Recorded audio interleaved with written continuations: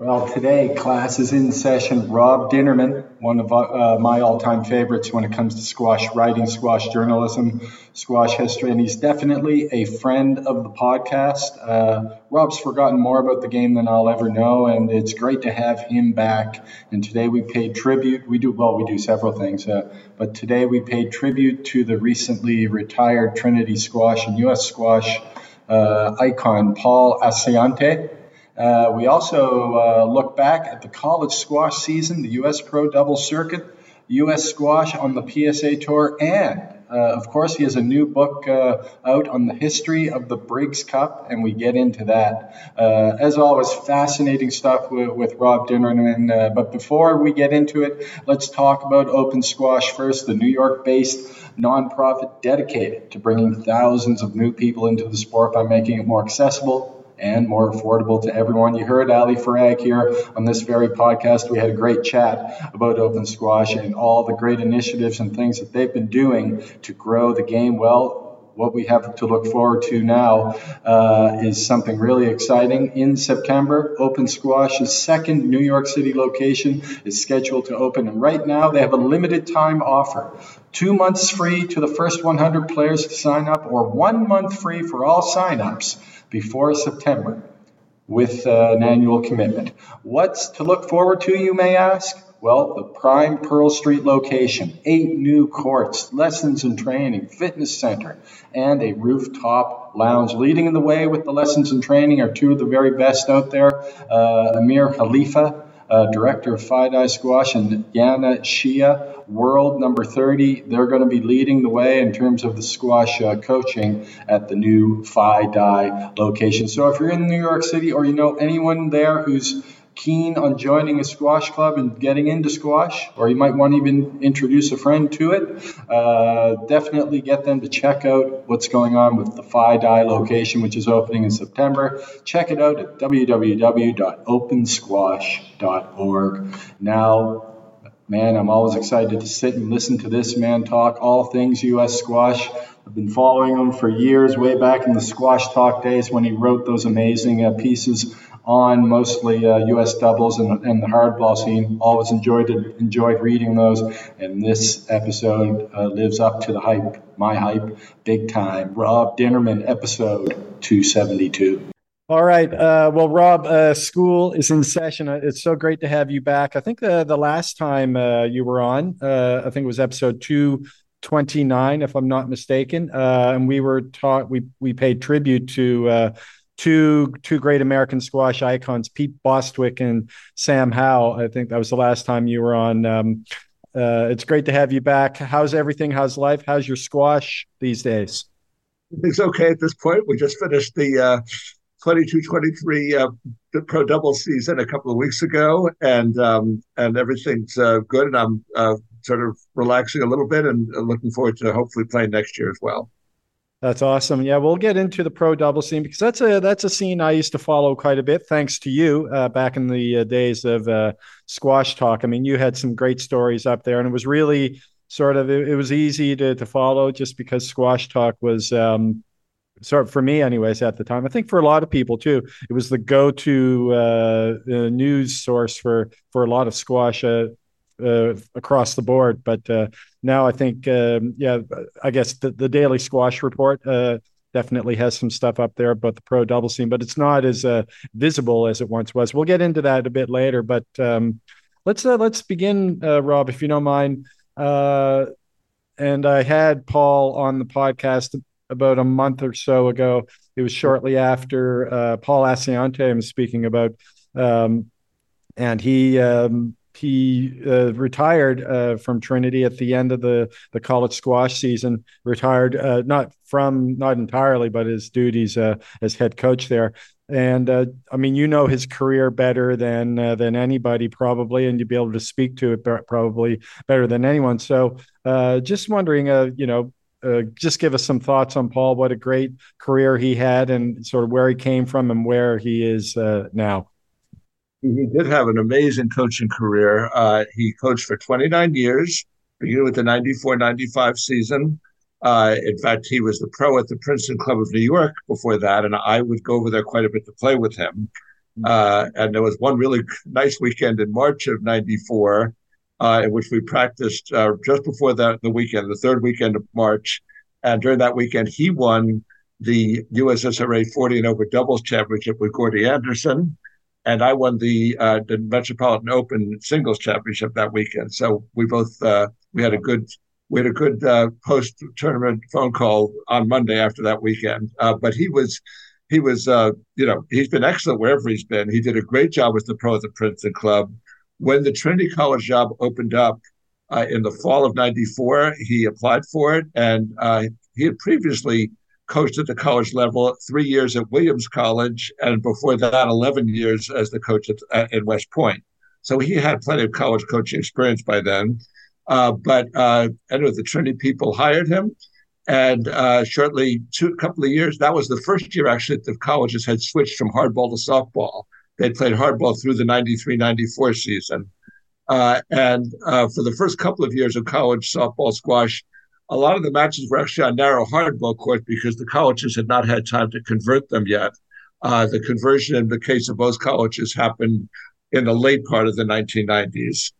And starting in '96, '97, when his first great recruit, Marcus Cowie, who was a highly regarded junior from England, came to Trinity for his freshman year, as did Preston Quick, who was pretty much the number one American junior player. Anyway, in '96, '97, Trinity got to the finals of the Potter Cup, the national team championship, and lost to Harvard that year and lost to Harvard the next year. And then for 13 straight years, beginning in '98, '99, and going all the way through the 2010-11 season, Trinity won the Potter Cup, 13 straight Potter Cups, and what turned out to be a 252 match winning streak before it was finally ended by Yale in a very close match in February of 2012. That year, Princeton wound up winning the Potter Cup, beating Trinity 5-4 in a very, very emotional match at Jadwin Gymnasium, Princeton's home courts. But Trinity then won the Potter Cup. They regained it in 2013. They won it again in 2015 and in 2017 and 18. A total of 17 Potter Cups and 22 final round appearances in the 23-year period up through 2019. And those are all records that are they're not record breaking, they're record shattering. And for example, the previous consecutive years national championship streak had been four, and I'm sorry, had been five. And as I say, Trinity ended up with 13 straight. The previous no school had ever won even 100 consecutive dual meets. Trinity won 252. So Paul was first of all, a tremendous recruiter, but he was also a very, very good in-game coach and in-season coach. And, that record speaks for itself. And his team almost won the Potter Cup this past year. We'll probably get to that a little bit. But in his final, and fell just short against Harvard in a memorable final. But the final act of his coaching career was not the team championship, which Trinity almost won but didn't quite. Rather, it was the season-ending individuals championship. And his player, Mohammad Sharaf, who was seeded either third or fourth, beat the top seed Ali Hussein and then beat George Crown in the final. So the very final act of Paul's career, his player won the individuals championship, which is, couldn't be a better way to go out. 100% there. And, having spoken to him, and I've had him on the podcast a couple of times, and you'll attest to this. He's so understated for a guy that's accomplished so much. And I think there was one really cool story he told about when he took the job. I think it was at the Naval Academy. He might have been on the tennis team at the time. And it was actually at West Point, not the Naval At West Point, sorry. Yeah, at West Point. Thank you. And as I said, school was in session at West Point. And he went in there. They asked him to take over as the tennis coach. And then they also said, this is a squash court.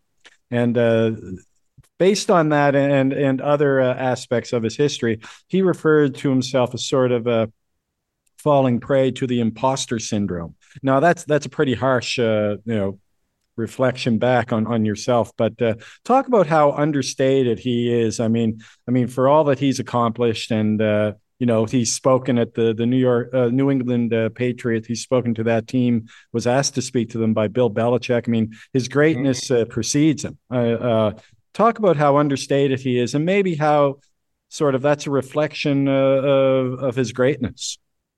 Well, he not only did Belichick have him speak to the Patriots, he also, uh, on multiple occasions, was invited to throw out the first pitch at Fenway Park, following some of their championship seasons. Mm. And as he describes it, his control varied from one year to the next. But he was, and he also was. He said how sort of intimidating it was to be on the mound and look at the screen out there in the outfield, and his image is like 7 feet or 8. Those screens are very big, and he looked like he was 7 or 8 feet tall in that, and just adjusting to that whole environment. So he's been honored in a number of ways. You know, both with Belichick, who I believe is a good friend of his, actually, and as I say, at Fenway Park. He definitely is somebody who understands that the players are the ones who play the matches, and he goes out of his way to give credit to them, as well as to the supportive environment that he has encountered at Trinity. And he is just sort of unassuming and modest, and not somebody to blow his own horn. I know that when he was elected into the U.S. Squash Hall of Fame about 10 years ago, he made a point, first of all, of inviting as many players as possible, many of his former players as possible, to attend. And he also kind of went out of his way to make the point that when you make the Hall of Fame as a player, it's all about you. But when you make the Hall of Fame as a coach, it's all about your players, because they're the ones who won the matches that were counted for the championships. And that's, I think, another example of being someone who isn't trying to make himself out to be a heroic figure, but who deflects the praise and gives it to players or administrators or anyone else who's been supportive of him. Yeah. Now, he also mentioned that he's not retiring per se. He's just taking a desk basically in the same room across the way. But the shoes that have to be filled there, who's going to be filling them, and how does that bode for Trinity going forward? We'll see. We'll see. I'll get to that in a moment. In terms of he definitely still, as you said, is going to remain an active figure at Trinity. He's been heavily involved in development and alumni relations for a long time, even while he was still the squash coach. And incidentally, for about the first 20 years while he was the squash coach, he was also the tennis coach. Mm. In fact, the tennis courts are named the Paul A. Alciante courts. So he has been, so he's been involved in Trinity in a multitude of ways. He just feels, I think, his 70th birthday passed recently, and he's had knee replacements and hip replacements and other surgeries. And in his statement announcing his retirement, he just said, "My body has betrayed me," and he feels that the players need a younger, sort of more physically able person to be guiding them through a season. So he's still very loyal to and going to be very much involved in Trinity College. He just won't be coaching the squash team any longer. And in terms of his replacements, that it'll be very intriguing to see whom they hire. Those are, as you say, big shoes. I remember when Jack Barnaby, the legendary Harvard coach, retired in 1976 after 40 years as the head coach. And instantly he retired with a championship season in which his Harvard team beat a superior Princeton team to give him the best possible going away present. Dave Fish, whom he'd been grooming for years to be his assistant coach, got letters that whole summer, sort of gallows humor letters during that whole summer of 76, saying, good luck filling the biggest shoes around. So my guess is whoever's named for the Trinity job will be in a similar situation. And I'm sure they've announced they put in a job offer that's been posted on all the different squash publications. I don't know exactly at what stage that search is at.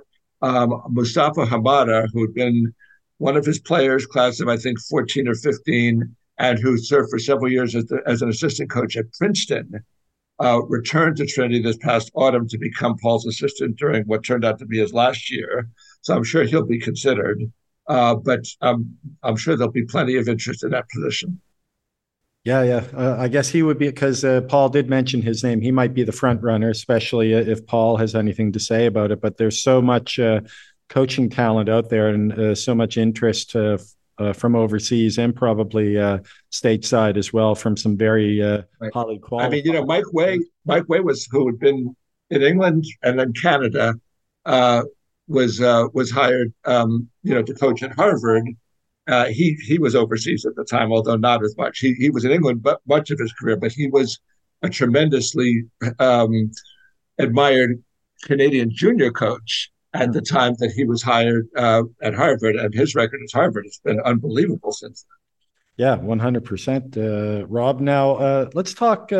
Obviously, we want to wish Paul all the best going forward. What a tremendous career he had, and what a great sort of ending to it. We'll talk about that now. Let's talk a bit about the college season. Now, Harvard emerged victorious in both the men's and women's teams this season, and obviously there's a quite a bit of intrigue there in the men's, which you alluded to. Talk about first of all on the men's side how things played out there with that exciting finish that went down. I guess it was just a 1 point victory for Harvard in the end. Right. Harvard has actually, for each of the past four seasons, 2018-19, 2019-20, then there was no season in 2021 because of the COVID. But each of the subsequent 2 years, 21-22 and 22-23, Harvard has won both the men's and women's national team championships, uh, um, which has only been done once before, and that was by another Harvard team in the 1990s, coached by Bill Doyle. And again, I refer to the fact that Mike Way has had an incredible coaching career at Harvard, and what's happened the last 4 years speaks to that for sure. This past, what to begin with, as a quick backdrop, in 21-22, the season before this one, Penn badly pretty handily beat Harvard in the dual meet, and then hosted, as it turned out, in their new squash center, hosted the national team championships in March of 2022. They were expected to follow up their dual meet win and their undefeated overall season and win that Potter Cup, which would have been the first time in almost 40 years that Penn had won that event. But Harvard managed to beat them again. Victor Cruen had match points against him in both the fourth and fifth games of his match with Andrew Douglas, saved them both. There were some remarkably close matches there, that most of which landed in Harvard's column. And in the end, Ido Burstein won the deciding match against Nathan Quay, three straight, but it was 4-all, and he won the match to give them the championship. Penn always felt that they were sort of somehow deprived or robbed of a national title that they felt they should have won. And they came into Harvard this year. They matched at Harvard this time. Harvard again won 5-4, and one of their players Tate Harm saved a total of, I think, 9 match balls spread out over 3 games to account for one of the Harvard wins. So Penn came into this tournament really thinking that they'd fallen just short a couple of times in mind-bending fashion, and felt determined that they were going to win the championship. During the season, Trinity College, this was Paul's last season. He hadn't made an announcement yet, but it was sort of an open secret that this was going to be Paul's last season. His team lost 4 times, which had never happened, I don't think, ever for him. 2 of them were by 7-2 margins, pretty convincing. Away matches in each case against Princeton and Penn on consecutive days in January. Harvard also beat them decisively, I think 7-2 also. But the wild card, and what everybody knew was sort of in the picture all season, was that Trinity College was going to be hosting the national team championships. and all of their losses had been away matches. And Trinity has a big advantage at home. They have absolutely rabid fans, for one thing. Anyway, when the Potter Cup began, Trinity had to play first Princeton and then Penn, and they beat them both, and they beat them both decisively. And again, it's not usual to have a team lose 7-2 during the regular season and then handily win the rematches of the Potter Cup tournament. So that they had enormous momentum going into the final against Harvard. And not only did they have momentum, but they burst out to a 3-1 lead in the final. And it was almost 4-0. One of their players Abdel Ismail had match. He was up 2-love 10-8, meaning match points against Tate Harms, the same player who had rescued all those match points against him against Penn about a month or so earlier. That would have made it 4-0, and that would have probably been almost insurmountable. Harms somehow saved match balls and won that match. Trinity then won the next match, but there were two matches that followed in both of which the Harvard player saved multiple match balls against him and won. So all of a sudden, a 3-1 lead that could have been 4-1 or even worse was tied at 3-all. And Harvard managed to win one of the other matches, and that got the outcome to the number one match between Marwan Tarek and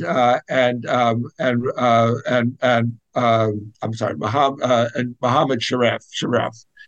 And Tarek, who was a great player for Harvard, he'd won the individual championship in 2020.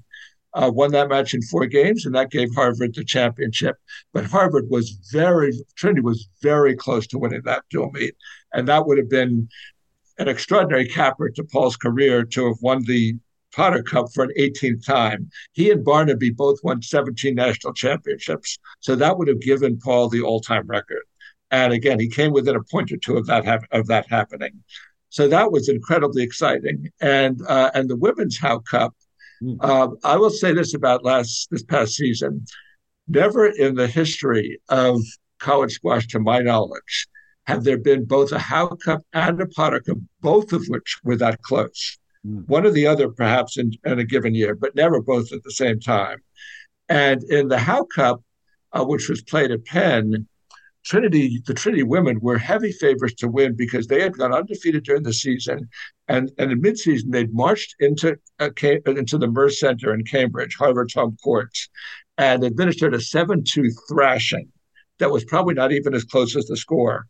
Harvard had won 102, which is an all-time record for women's squash, 102 consecutive dual meets, dating back to 2015. Coming into that dual meet, and they were in their own building. And Trinity, which was bolstered by a bunch of very talented freshmen, came into Harvard's lair and thrashed them 7-2. So they were overwhelmed. And Harvard also almost lost to Columbia later in the year. The Harvard women's team was much more vulnerable than when they had Gina Kennedy and Sabrina Sobey and that whole group. They did not have a superstar of that level to be leading them. Anyway, in the finals of the intercollegiates, Harvard had to flip 3 matches and did flip all 3 matches, and they wound up winning 5-4. Again, there were one of their players, Saran Gregory, had double match point in the 4th game, but lost it and was down 4-1 in the 5th and won 10 of the last 13 points. And both Brecken Welch and Amira Singh, 2 of other Harvard players, both had match points against them as well. So Harvard ended up getting the match to their number 1 player, Marina Stefanoni, who's won a number of national junior championships. And she won her match 3 straight over an opponent who had given her trouble the last time they played. So Harvard wound up winning both of those championships, but Trinity was a handful of points from being a double winner themselves. Yeah. An amazingly close college season.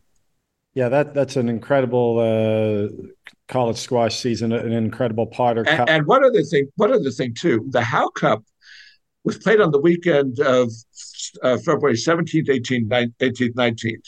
The 19th to the day was the 100th anniversary of the very first college squash match in which Harvard played Yale on February 19th, 1923, at the Racket and Tennis Club in New York.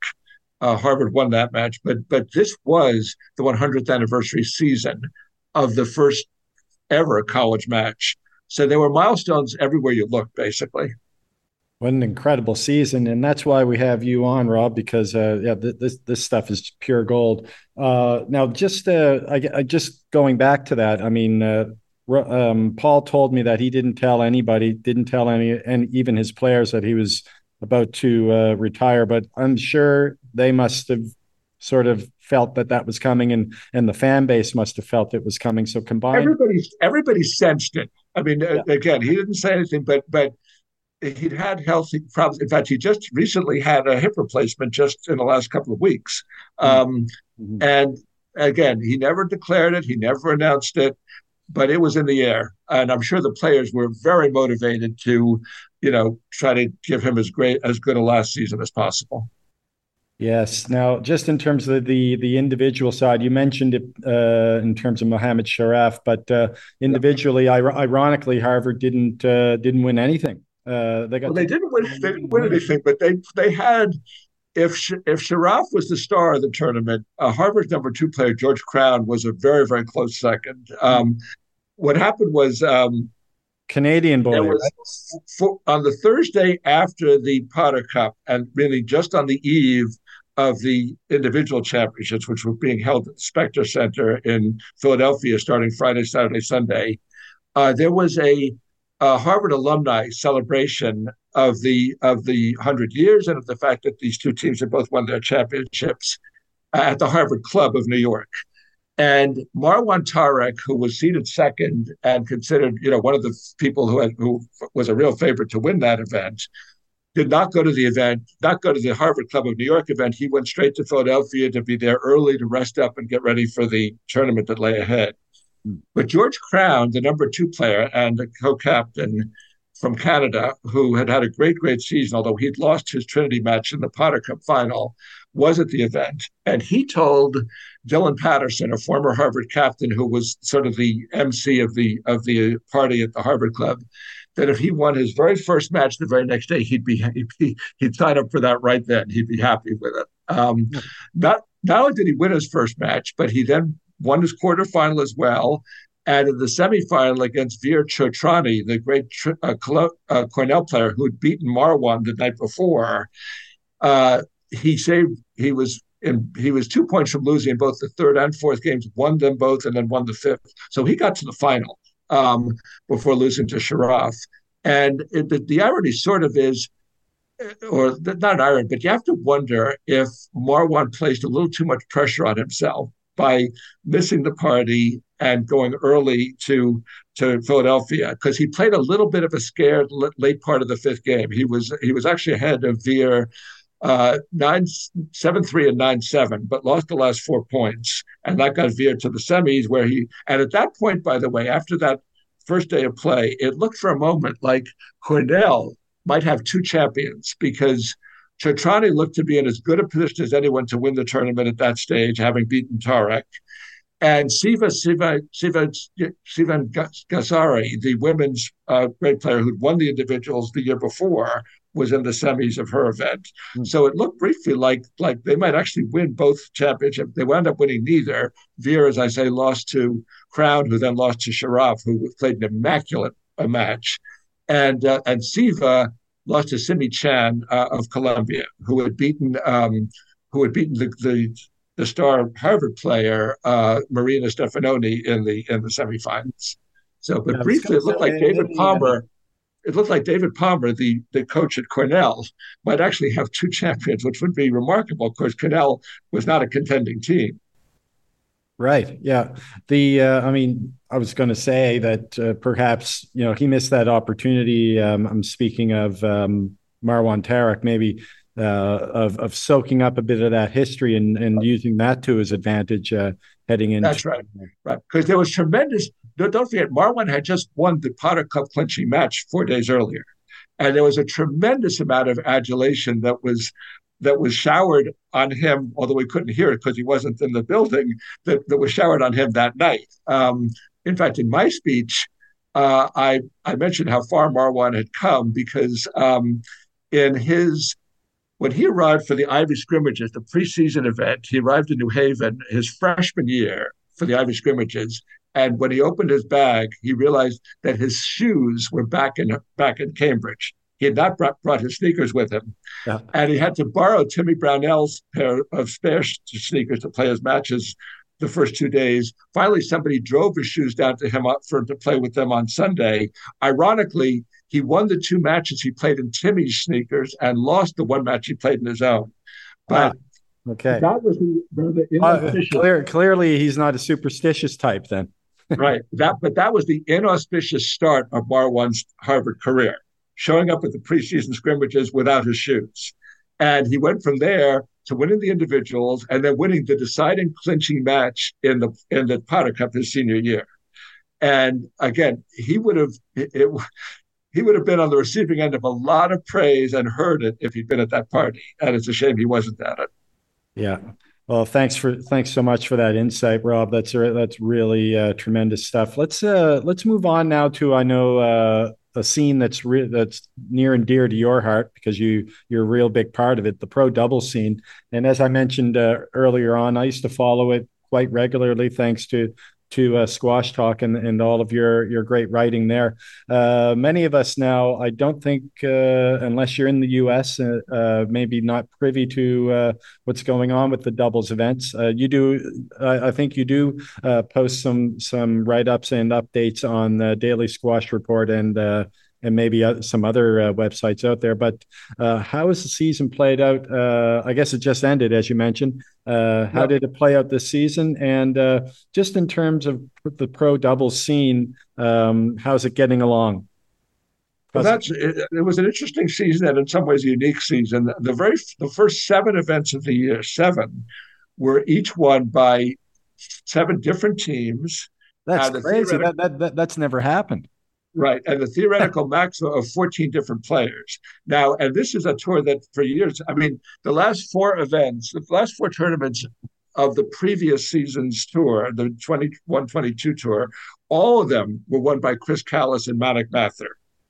So, and again, there were mitigating circumstances. Chris got injured and had to miss a match. The Briggs Cup fell during his honeymoon. He'd actually he got married in 2021, but there was no honeymoon because of COVID. And the Briggs Cup, which is the most lucrative stop on the tour, at the Appowamus Club, named in honor of Peter Briggs, the longtime head pro there, was scheduled to take place in October of this past October 2022. And Chris called the club and said, I just want to make sure your event is happening in October 2022, right? They said yes. And he then scheduled his honeymoon for December of 2022.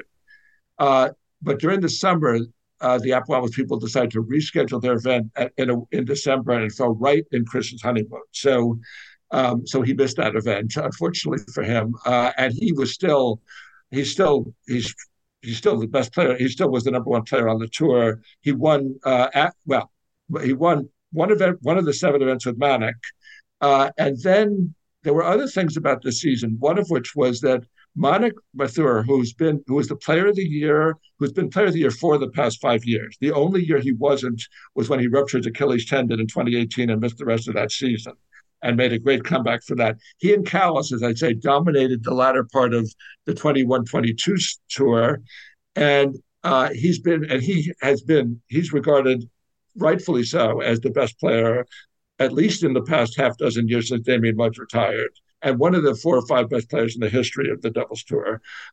He was a star player and a co-captain on Trinity's championship teams of the last part of the first decade of the 2000s. And he and Mudge went undefeated for a whole season in 2017-18, Mudge's last year. Anyway, he announced in midseason that he was going to retire after the Heights Casino event in Brooklyn, which takes place in late February. And as you can imagine, there was a lot of interest in that event as a result. And in fact, Manik's mother, Arati Mathur, traveled from India to be in Brooklyn to watch her son play his final match. And the Hollywood script would have had Mather and Callis winning that tournament and him riding off into the sunset.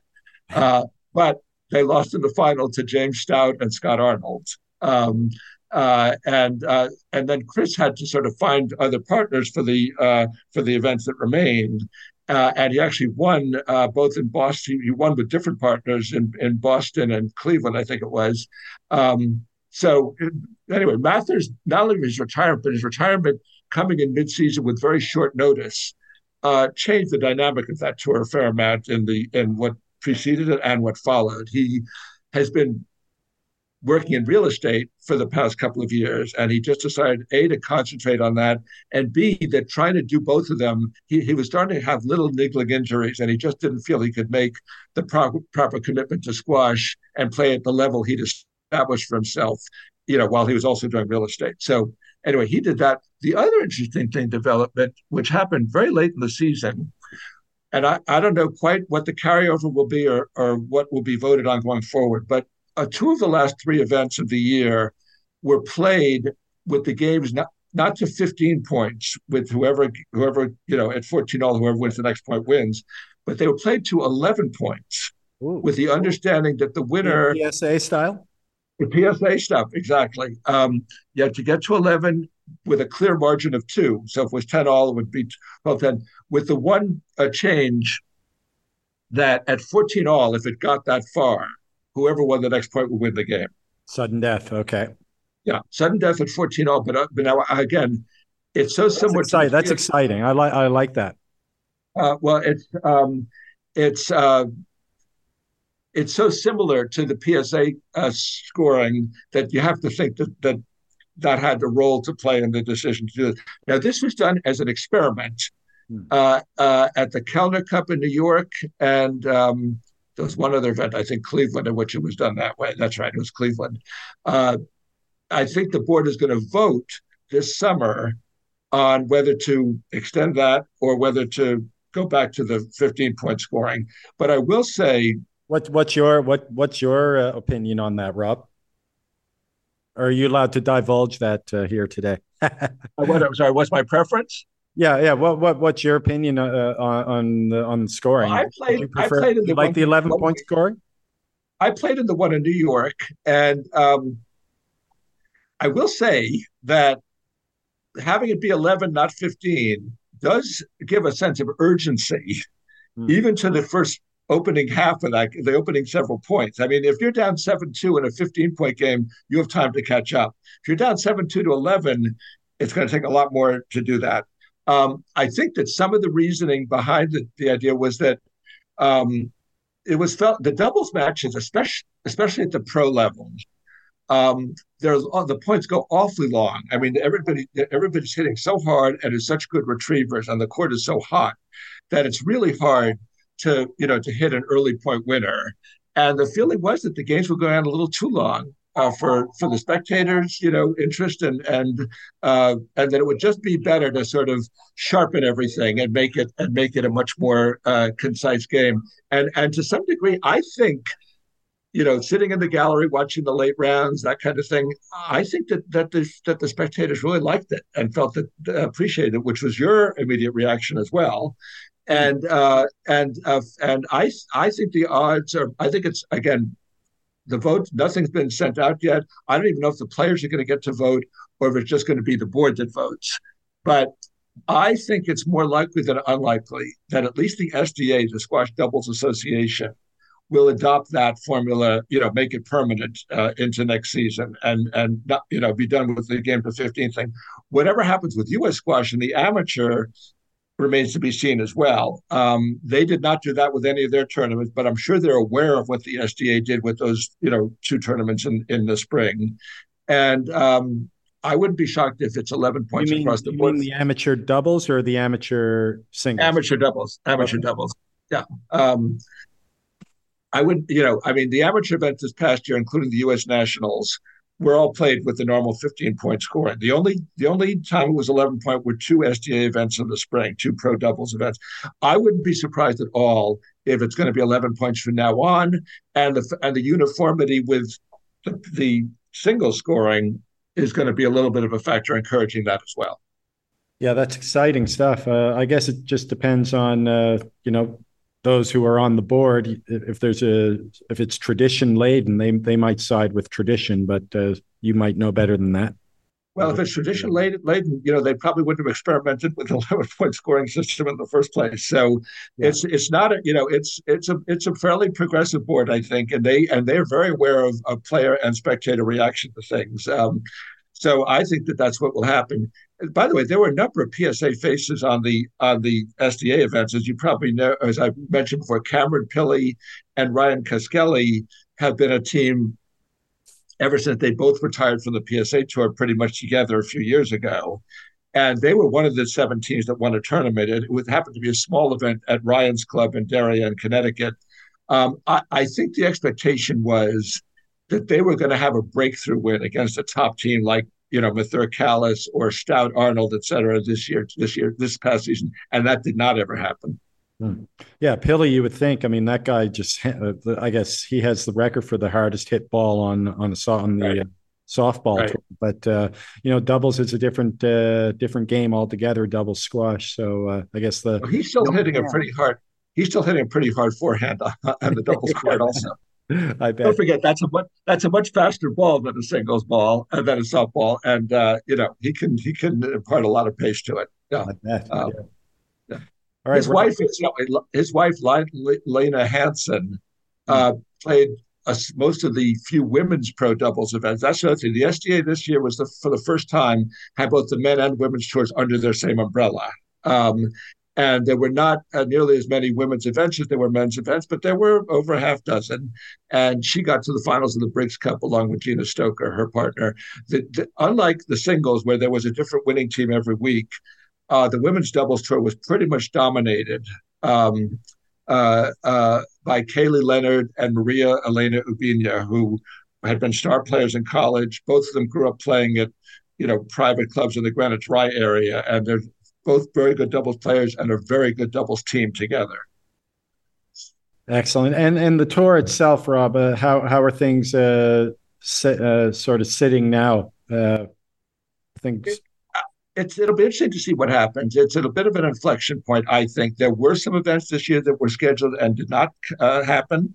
Mhm. There were some sites from previous years that have had events that didn't have them this year. But there were also some sites that hadn't had them for a while, but that reemerged, like in Wilmington, Delaware, for example. There were a couple of mixed events scheduled, but only one of them happened. They're sort of, I think, people think of this as having been a good active season because there were 14, sanctioned ranking tournaments, which is a pretty healthy schedule over the course of those 6 months or so. But it'll be interesting to see what happens with pro doubles. It's not like it's booming the way whatever pickleball might Well, be or back some in the other. day, no, I mean, back in the day, and I refer back to, maybe I'm wrong here. I refer back to, as I did the squash talk days. I mean, I thought back then, it seemed to me, anyways, that the double scene was, I guess you could say, booming back then. Well, Gary Waite was a very strong personality, and he was a great Canadian player, had a lot to do with that tour's health. And you're absolutely right. There's a period in the first decade of the 2000s where double squash was getting bigger every year. I do think that, like every all other forms of squash and every other sport, I think the COVID really dampened things considerably. And in fact, last season, 21-22, the Omicron outbreak in early January forced many of those tournaments to be pushed into the spring months or canceled altogether. This past season, thankfully, was the first COVID-free season since 2018-19, really. And I think, given that, I think the SDA has done a pretty good job of providing a solid schedule for its players. Well, that's excellent. Looking forward to the upcoming season, especially now. Given I guess Chris Callis, as you said, was the one common denominator, I guess, throughout the season. But Yeah. next season it bodes well for any number of teams to win a few of those events. Right, absolutely. And one other thing too, I realized this especially during the the tournament, the racket and tennis in the spring. Manick and Chris Callis won that event last year. This year, Callis was playing in the final, but with Michael Ferreira. They wound up losing to Stoughton Arnold. But Manick was in the gallery watching the matches, and I was sitting in the gallery myself. I was very aware. I was at both finals, and I was very aware of the contrast between him being on the court as the dominant force the year before, and him being, in the gallery with everybody else, this past spring.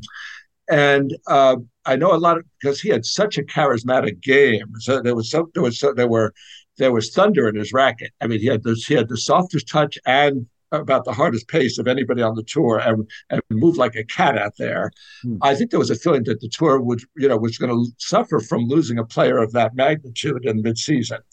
But I realized during the tournament, these tournaments are for the players who are there. They're not for the players who aren't. And even though Manick was not playing, there were 6 great teams battling it out in the late rounds of that tournament. And, the one thing that the SDA does not lack for is a whole host of really good players and really good teams.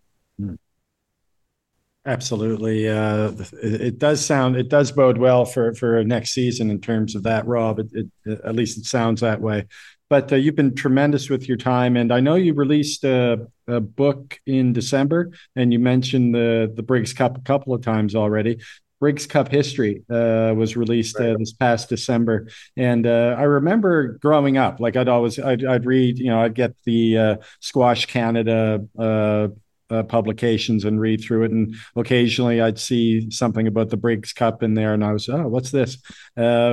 And I think maybe a few people might have heard of it, but don't know much about it. Well, your book would spell everything out, I'm sure. So just give us a bit of a thumbnail, if you don't mind, about the Briggs Cup, and maybe about your book as well. What's in the book and what it's all about, and why you decided that was a book that you wanted. That was your next book, basically. Well, to some degree, the Appowamus Club people decided that.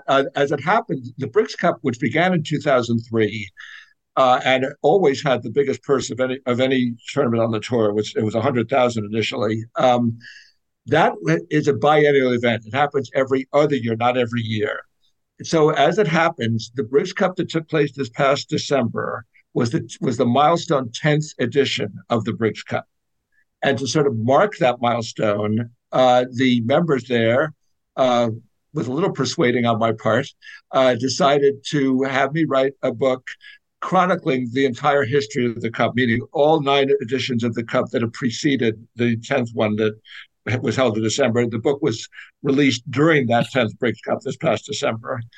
And the Briggs Cup has a unique concept. It was the members there, when they started in 2003, decided that they wanted the event to have a higher purpose than just a sort of good competitive opportunity for players and the amateurs who played in the Pro-Am. It was right around then that the urban squash organizations were forming and starting to have some impact. And also, to make it easier for members to donate money for the Briggs Cup, they decided to designate City Squash, the Urban Squash Association based in the Bronx and run by Tim Wyant at the time, as the official charity of the event. And that event has always been really, most doubles events are for the players and the spectators. This one has always had at least a three-pronged set of interests. City Squash, the charity, is one. The members is another. There are lots of Pro-Am events that the members participate in. It's very members oriented, and then the pros and their championship is the third prong. But it's always been a 3-prong priority, not a 1-prong priority. And the event itself has had, an amazingly rich history. There's never been, of the 10 Briggs Cups, it's never been the case that the same team has won the Briggs Cup even twice, much less 2 times in a row. Damien Mudge won it 5 times, but with each time with a different partner. So it's always, and given how many long stretches there were when one double team was a dominant team, it's very unusual that an event wouldn't have. I was going to say, that's unusual, isn't it, for pro doubles up until this season, as you mentioned, right? Yeah, the 2 year thing is accounts for some of that difference. But in any event, the events has had just some remarkable things attached to it. I mean, there's one example in the 2015 Briggs Cup, which is the first Briggs Cup that had both men and women in it. Chris Walker could not even play because he lived nearby, but he was coming off a hip replacement operation. Uh, and and James Stout uh, lost in the first round. Spacing out on the names of the two women who did. But that weekend, uh, James met the woman in the women's row who turned out to be his wife, and so did Chris Walker. There were actually two marriages, and now three children and counting that have resulted just from chance meetings in the galleries between rounds at the 2015 Briggs Cup. That's Uh, something you spell you that's in part of the book, Rob. oh, absolutely. Okay, yeah, of course it would be. Yeah. The book has a ton of anecdotes and things that happened, on the court. There were Matic Mather and Yvonne Bodden had their first breakthrough win at the 2011 Briggs Cup. Mudge and Gould were Damien Mudge and Ben Gould, who were the overwhelming favorites, who had been undefeated the whole year before. We had match points on them in the third game, but Mather and Bodden, both of whom at the time were pros at the assistant pros under Briggs, managed to win that match and then win the final against Clive Leach and Matt Jensen. I mean, there have been some. There were two consecutive Briggs Cups in which the winning team had to fend off match balls against them. So there have been some very, very exciting matches in the Briggs Cup.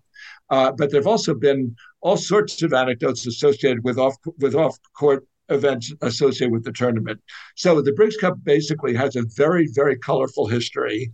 And it was really quite exciting and enjoyable for me to, dig into and find out about all of it and interview probably 60 people who were involved in the Briggs Cup over the years. And really, it's a book that I feel very good about. And I know that Peter Briggs, whenever anybody comes into that club, the first thing he does is grab them and show them the book right away. I mean, I think he's very, very excited about this book, which sort of a tribute to him, as well as to the members, as well as to the club, as well as to the players. And if anyone wants to purchase the book or take a look at it a bit more closely, do they go to the Daily Squash Report? Is it posted up there or on your own personal website? It's not there at this point. The thing to do is either contact the Millennium Printing Corporation, which is just outside of Boston, which has been the printer not only for that book but for all of the books I've done in the half dozen years, Okay. or contact Peter Briggs at Appowamis. They've got I think it's a number of back issues or remaining copies, and that I think that they would be a source for that as well. Okay, so Peter Briggs at Appowamis or the Millennium Printing Corporation, which is just outside of Boston. Yeah. Right, great, Rob. Now we've been talking about a lot of stuff there, mostly doubles related, but I wanted to get your take on U.S. on the PSA tour. If you don't mind, U.S. squash has received a huge lift from the ladies of late. Amanda Sabrina and Sabrina. Have. Yep. Olivia Fector and Olivia Klein, all inside, all inside the top 20, and Amanda and Olivia inside the top 10. And right. the men, I mean, there's something, the guys are young and they're sort of struggling to make that big breakthrough, but there are several of them. I mean, you've got Andrew Douglas, you've got Shah Jahan Khan, Timmy Brownell, who you mentioned, Spencer Lovejoy, and there are others there as well, and they're all making inroads. I think so. What are your thoughts on that? Well, I think you've stated the situation perfectly. They're good. They're a bunch of very good young men's players who, most of them fairly recently out of college, like Douglas. Like Spencer Lovejoy, who graduated from Yale a few years ago and who got to the finals of the SL Green, the U.S. National Closed Championship, which took place a few weeks ago, also at the Spectre Center. Timmy Brownell won that event the year before, beating Todd Harrity in the final. And he's certainly a factor on the tour as well. And as you say, there's some other players. None of them yet. I mean, Todd is probably might still be the highest ranked of them, and he's somewhere in the 30s. None of them have yet really made a real inroad into the tour the way the women have. But they're good players, they're solid players, they're motivated players, and they've got they're all really likable guys too. I mean, yeah, likable I've guys. spoken to Timmy Brownell, and the guy couldn't be. I mean, he's got a great sense of humor. He's smart. Lovejoy, I've spoken to just on the WhatsApp, but he seems like a good fella. Shah Jahan, he's focused. That guy, he's very focused, and he's a professional. Yeah, and most of them are training most days, sort of, under a coach at the Specter Center. That is the U.S. National Training Center, and their practices are intense and focused, and they're all making each other better. I think Todd at this point is in his 30s.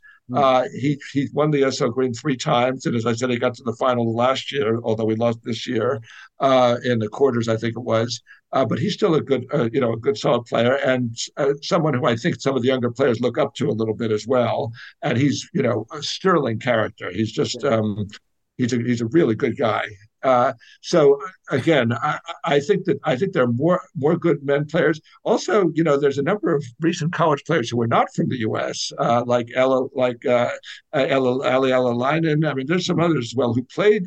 Victor Kruin played for Harvard all these years. Victor's doing great. Yusuf Ibrahim. Huh? Yusuf Ibrahim as well. Yeah, Yusuf as well. He's had some knee issues. I just saw he just played Mohamed El Shorbagy in the World Open, and it's for the first time he looks like he might be back. I mean, he's electrifying, that guy. I wouldn't want to miss any match that he played. He's so electrifying. He's got a very, very aggressive, he's got a lot of firepower in his racket. He can shoot, he can run, he can hit. By the way, a sign of how good the individuals are is that Victor Kruin beat both Douglas and Ibrahim to win that event, in 2022, right before he graduated. They're kind of products of the American coaching system as well.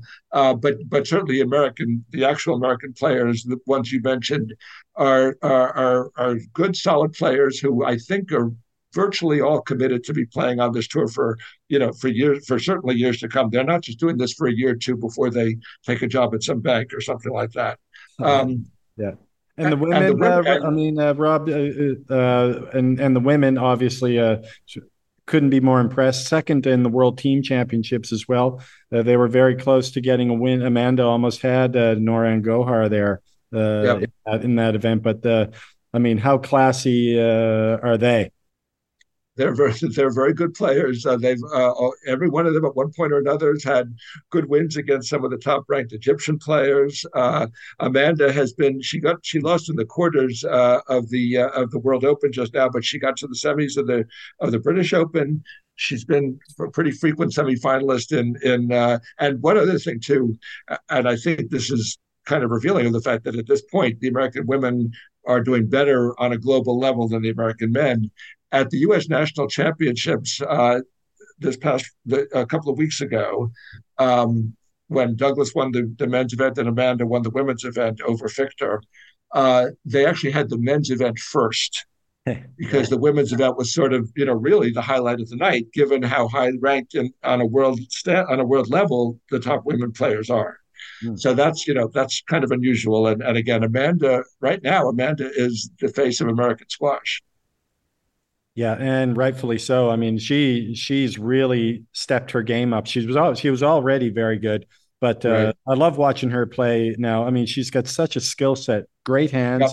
That little sort of short volley that she has on both backhand and forehand, and she's physically as strong as any of those top girls right now. Yeah, great athleticism. I want to make one other point too, and that is that both Amanda and Ali Farag, who just won his World Open for the 4th time and won the British Open a few weeks earlier, they are both products of Coach Wei at Harvard. Yeah, and he was front and center there at the World Open as well. Whenever Ali's in trouble, he calls Mike and flies him out to wherever he is. But I mean, Coach Wei, he now has coached two number one players, Jonathan Power and Ali Farag. As a junior coach, he produced well over 100 national junior champions. And at Harvard, he's been the coach there for 12 seasons. The women have won the Howe Cup 10 of those 12 and lost 5-4 in the finals the other two times. So he's 2 matches from going 12 for 12. And the men have won. Can I ask you for a favor, Rob? That's that. Yeah, that's a great. There's a book right there. Well, there is a book right there which I've already written about Harvard squash during the Mike Way coaching era. The Mike Way biography, though. Oh, I'm game. Anytime he wants. I don't want anyone else but you. Okay, and I don't want to write a biography of anybody else but Coach Way. He's a remarkable person in addition to being a tremendous coach. Yeah, I mean, I've had the pleasure of meeting him a few times and having a couple of beers with him back in Nova Scotia and Halifax when he was passing through in the late 80s. Back then, he was a national treasure, and then he obviously took that to Harvard and to Jonathan Power. But great guy, and definitely think about that, or hopefully that's something you'll consider, Rob. I'd love to write it. At any rate, Rob, always amazing stuff when you come on. And, it was a bit, I think it was close to 6 months or 4 months, I guess, since the last time you came on. But let's do it again soon, maybe before the start of the college season. I look forward to that a great deal. Thank you very much, sir. Always a pleasure. Be well. Well, Rob Dinerman, he never ceases to amaze. Always a pleasure having him on. And if you're interested in picking up the book or any of Rob's books for that matter, contact the Millennium Printing Corporation, or for the Briggs book in particular, the history of the Briggs Cup in particular, contact Peter Briggs at the Appowamus Club there.